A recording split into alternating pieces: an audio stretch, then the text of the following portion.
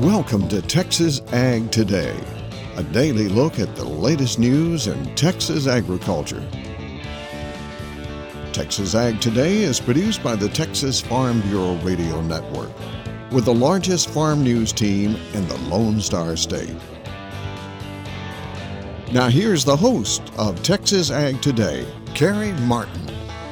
Hello, Texas. Glad to have you with us once again for Texas Ag Today. Coming up on today's show, we have gotten a lot of rain recently, and that has caused a big decrease in drought conditions across the state. But we do still have a fairly nice-sized chunk of Texas that's dealing with dry weather and some form of drought.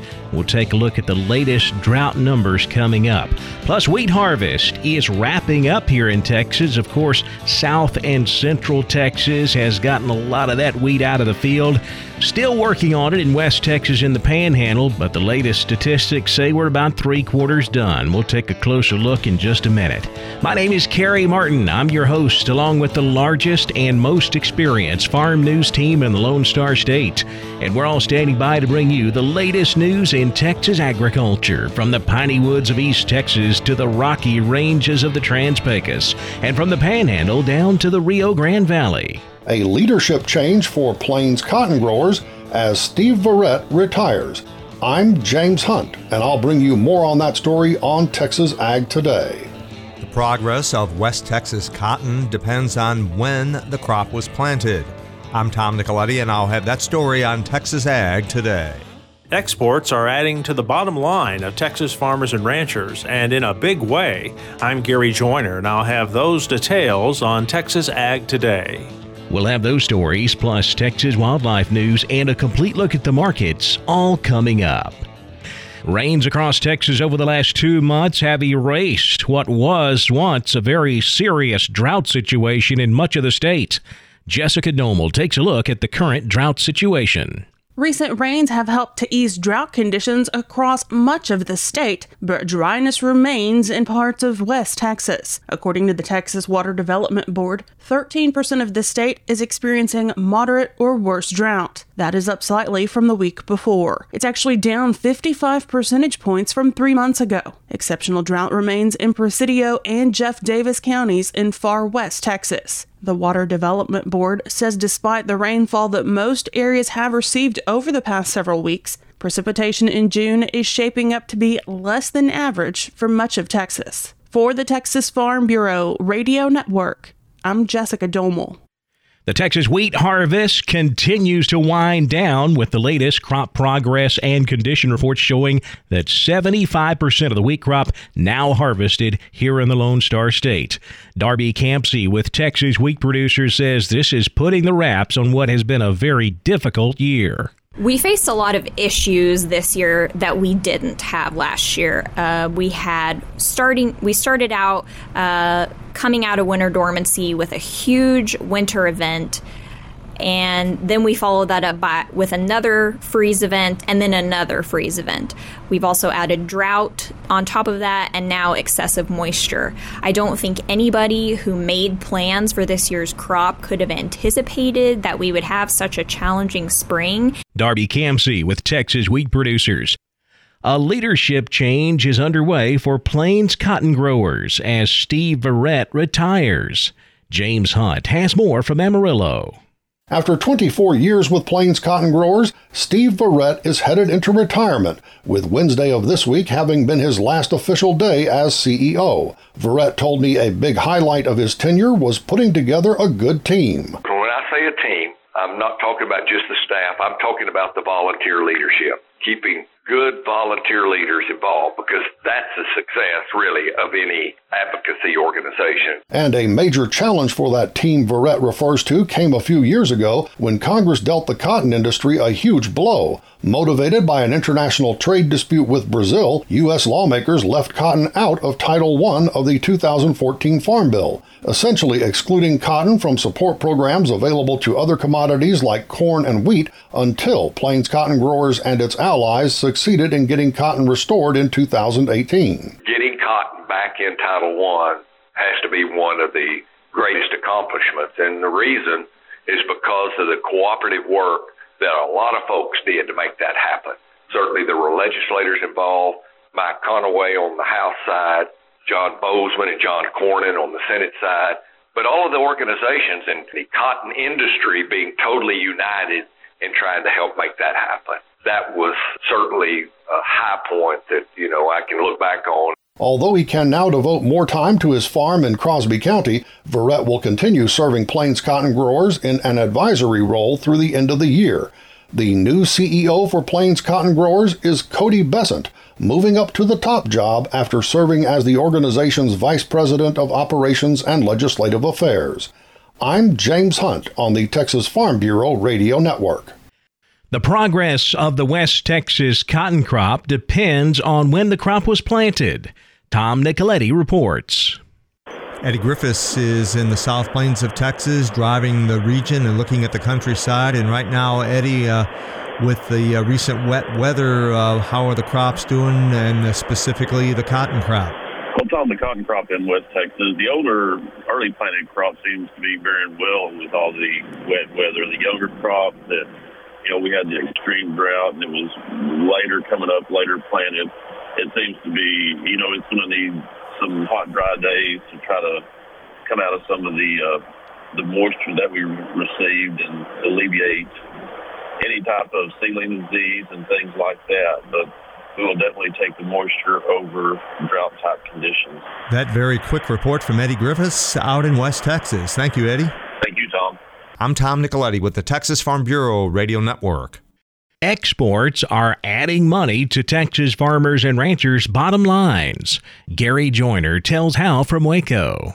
Exports are a critical source of income for a wide range of agricultural products. Over 20% of U.S. agricultural production is exported. Many of the products that benefit the most from exports are grown heavily in Texas. At the top of the list is cotton. 78% of U.S. cotton production is exported, and cotton is the most valuable of all row crops grown in our state.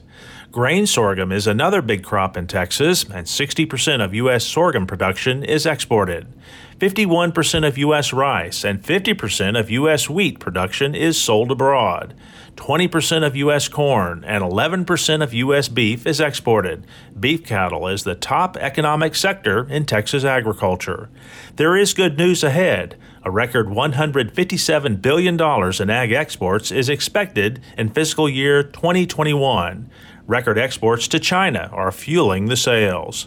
Texas farmers and ranchers are thankful for the demand. I'm Gary Joyner for Texas Ag Today. Consumers can expect to spend around the same amount as last year for an Independence Day cookout this weekend. Michael Clements has the story from Washington. U.S. consumers will pay just a few cents less for their favorite Independence Day cookout foods compared to last year. Farm Bureau Acting Chief Economist Veronica Nye says the average cost of a summer cookout for 10 people remains affordable at $59.50. Which is down about 16 cents from last year. And compared to 2019, the overall cost of the basket is 8% higher. The survey reveals a difference in retail food prices depending on the region of the country, with a $5.50 spread from highest to lowest. The highest cost is in the West at about $62, followed by the Northeast and the South, with the Midwest at about $57. Nye says strawberries had the largest price increase in the survey. 2 pints of strawberries cost $5.30, which was up 22% from last year. That's attributed to the popularity of ready-to-eat fruits and severe weather during the harvest this spring. Beef and pork prices are lower compared to last year because packing plant disruptions early in the pandemic have been resolved. However, prices are still considerably higher than pre-pandemic prices in 2019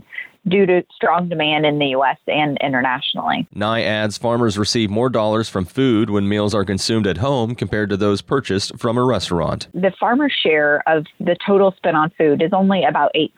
However, when we break that down for food consumed at home versus food consumed away from home, 13.4% of the food consumed at home can be attributed to the farmers, as opposed to only 2.2% for food consumed away from home. So while we're spending a little bit more in the grocery store, a larger share of that is going to the folks actually growing the food for our picnic basket. Find the complete survey at fb.org. From Washington, I'm Michael Clements for Texas Ag Today. A widespread chronic wasting disease outbreak could cost the Texas economy millions. I'm Jessica Domel, and I'll have more on that and how it could affect landowners coming up on Texas Ag Today. And we all know that Brahman cattle have a higher heat tolerance, but just how much Brahman blood do you need in your cattle to take advantage of that heat-tolerant trait? Dr. Bob Judd takes a look coming up next, right here on Texas Ag Today.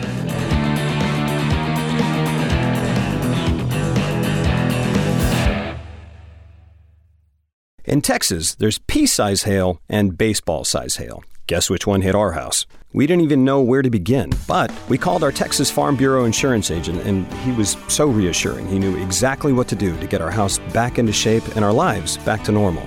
Now, we're even more thankful for the roof over our heads. Visit Texas Farm Bureau Insurance today at tfbinsurance.com to insure your home for Texas-size weather. Coverage and discounts are subject to qualifications and policy terms and may vary by situation. We're keeping you informed on everything happening in Texas agriculture on Texas Ag Today. I know that some folks call them Bramers, some folks call them Bremers, but I guess the technical term is Brahmans. And of course, we all know that Brahman cattle have a higher heat tolerance. But just how much Brahman blood do you need in your cattle to take advantage of that heat-tolerant trait? Veterinarian Dr. Bob Judd takes a look. The Texas A&M Beef Cattle Newsletter mentions a study out of the University of Florida concerning Brahman cattle and heat tolerance. It is well known that Brahman cattle are less affected by high temperatures, and that is the reason this breed is so common in Texas. Many producers add in Brahman genetics to their herds for this very reason. However, the folks from the University of Florida indicate that Brahman genetics also have some undesirable characteristics with lower carcass quality and decreased age at puberty. Because of this, the researchers wanted to determine the minimum levels of Brahman genetics that would be required to improve heat tolerance and yet maintain other good characteristics of their primary breed of interest. The study involved cattle with various percentages of Brahman genetics from 0% Brahman as a control all the way up to 100% Brahman at 1/8 increments. Air temperature was 86 degrees Fahrenheit, and their body temperatures were assessed. Time spent by the cattle under trees was also observed, and the results indicated that to regulate body temperature and decrease heat stress, the cattle had to be at least 50% Brahman to have an effect. And if the heat stress was severe, cattle needed to be 75% Brahman to have decreased heat stress. Cattle that were less than 50 to 75% Brahman also remained under the trees for a longer period of time, which tells us they were not out grazing and eating. This study indicates that if you want to decrease heat stress in your cattle herd, the cattle will need to be at least 50% Brahman to achieve that effect. I'm Dr. Bob Judd, and this is the Texas Farm Bureau Radio Network. A widespread chronic wasting disease outbreak could cost the Texas economy millions. Jessica Domel has the details in today's Wildlife Report. The past few days, we've told you about a grassroots coalition's concerns with the spread of chronic wasting disease in Texas. In a letter sent to the chair of the Texas Parks and Wildlife Commission, the group expressed concern that practices associated with deer breeding are creating undue biosecurity risks for the state's wild deer population. Theo Kleberg, a member of that coalition, says landowners, wildlife biologists, veterinarians, hunters, and others are concerned about the spread of the fatal neurological disease for a number of reasons. Well, it would be devastating to a ranch owner that has wild deer on their property and would have to go and euthanize all of the deer on their property if this disease gets out of control. And so many of the ranches derive income from hunting and recreation, that it would just be devastating to the state. The economic effect would be tremendous. An emergency rule implemented by the Texas Parks and Wildlife Department June 22nd restricts the movement of CWD-susceptible animals from breeding facilities linked to facilities where CWD has been found. It also requires deer breeders to test 100% of their mortalities for the disease. The deer breeders who are allowed to move their deer must live test the animals before they are moved under the rule. Kleberg says the testing and restrictions are needed because a deer can spread it to other susceptible animals in a pen or in the wild for years before they start showing symptoms. This year, 14 deer in Texas have tested positive for CWD. 4 of those were in the wild. The other 10 have been bred. For the Texas Farm Bureau Radio Network, I'm Jessica Domel. Well, the markets are calming down after Wednesday's big acreage report and heading into the July 4th holiday. We'll take a look at how all the markets wrapped up on Thursday coming up next. Keep it right here on Texas Ag Today.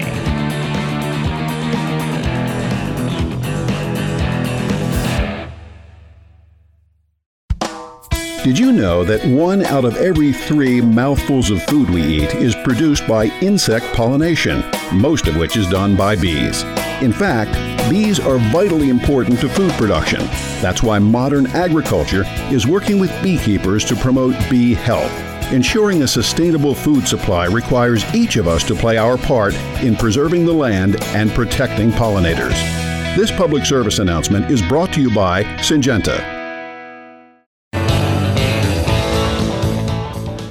We're giving you the market information you need on Texas Ag Today. Well, the market settled down a bit after Wednesday's big acreage report that caused that limit up move in the corn market. We saw the cattle market recover some of the losses, with live and feeder cattle both ending up higher on Thursday. August live cattle up 85 cents, $123.57. The October up $1.10, $129.25.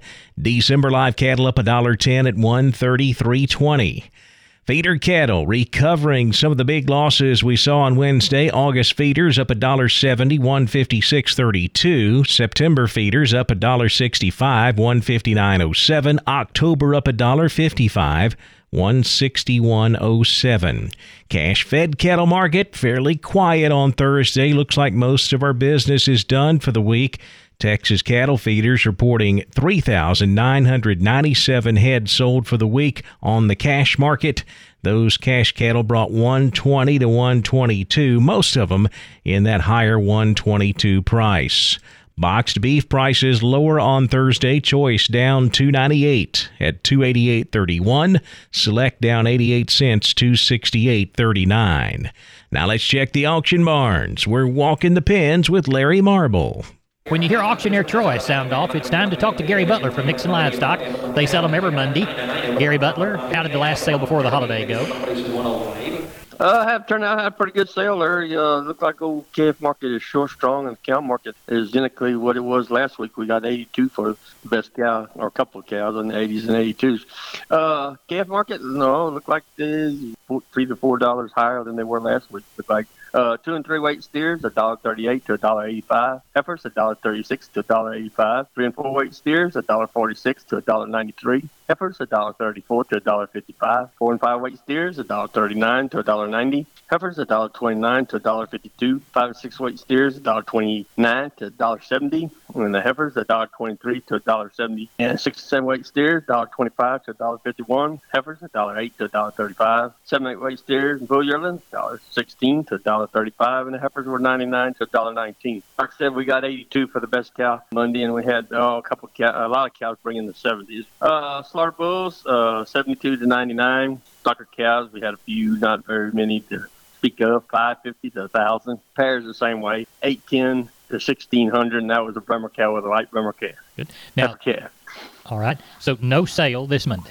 No, sir. We will not have a sale this Monday, and I know we won't have one in either Friday. Wish everybody safe and happy 4th of July, and see you next week again. All right. Gary Butler, tell everybody how to get a hold of you. You can catch us here at cell phone 830-582-1561 or 62. Catch me on my mobile area, 830-857-4330. Neighbor, looks like we've exhausted all the time they're going to give us for Walking the Pens, a production of the Texas Farm Bureau Radio Network. I'm Larry Marble. Thanks for listening. Good day. Thank you, Larry. Back over to the futures market now, where lean hogs closed lower Thursday. July down 17 cents, 107.30. August down $2.95 at $100.30. Class 3 milk finishing lower. July milk down 12 cents, 16.79 a hundredweight. August milk down 31 at 16.82. The cotton market regained some of the big losses that we saw on Wednesday. We were a bit baffled on Wednesday when the acreage number came in less than the pre-report guess, but the cotton market reacted by moving sharply lower. It just appears that traders felt like USDA's acreage reduction was too light, not quite enough. Also, the factor out there that we're looking at here in Texas, weather conditions right now in the cotton crop, almost perfect. So that is keeping a lid on cotton prices as well. We did end up recovering some of Wednesday's big losses, with October up 98 points, 86.49. December cotton up 100 points to finish at 85.90 cents. Now, we mentioned the limit up move in corn that we had on Wednesday. We held on to those gains, with July corn down only a quarter penny, 7.19 3/4. September corn up 2.5 to finish at 6.01 3/4. But the wheat market was a different story. It could not hold on to Wednesday's gains. We saw some big double-digit losses on Thursday. Seems like most of those Wednesday gains were just wheat kind of riding on the coattails of corn. No real fundamental news to support those higher prices. So we ended up with July Kansas City wheat dropping 18 3/4, 631.5. July Chicago wheat down 13 cents to close at 658.5. Rough rice slightly lower. September rice down a penny, 13.46 a hundredweight. Soybeans closing lower. November beans down 3.5, 13.95.5. July soybean meal up 6.30 to close at 381.80 a ton. In the energy markets, August natural gas up a penny, 3.66. August crude oil up $1.46, 74.93 a barrel. In the financial markets, we were slightly higher. The Dow up 131 points, 34,633. The Nasdaq up 18 at 14,522. The S&P 500 up 22 points, 4,319. That wraps up our look at the markets, and that wraps up this edition of Texas Ag Today. Don't forget, we'll be right back here tomorrow to bring you all of the latest news in Texas agriculture. I'm Kerry Martin. See you next time, right here on Texas Ag Today. Thanks for listening to Texas Ag Today. Be sure to subscribe to our podcast on Apple Podcasts, Google Podcasts, or Spotify. For more Texas Ag news and information, check out our website at texasfarmbureau.org or tfbradio.com. Texas Ag Today is a production of the Texas Farm Bureau Radio Network.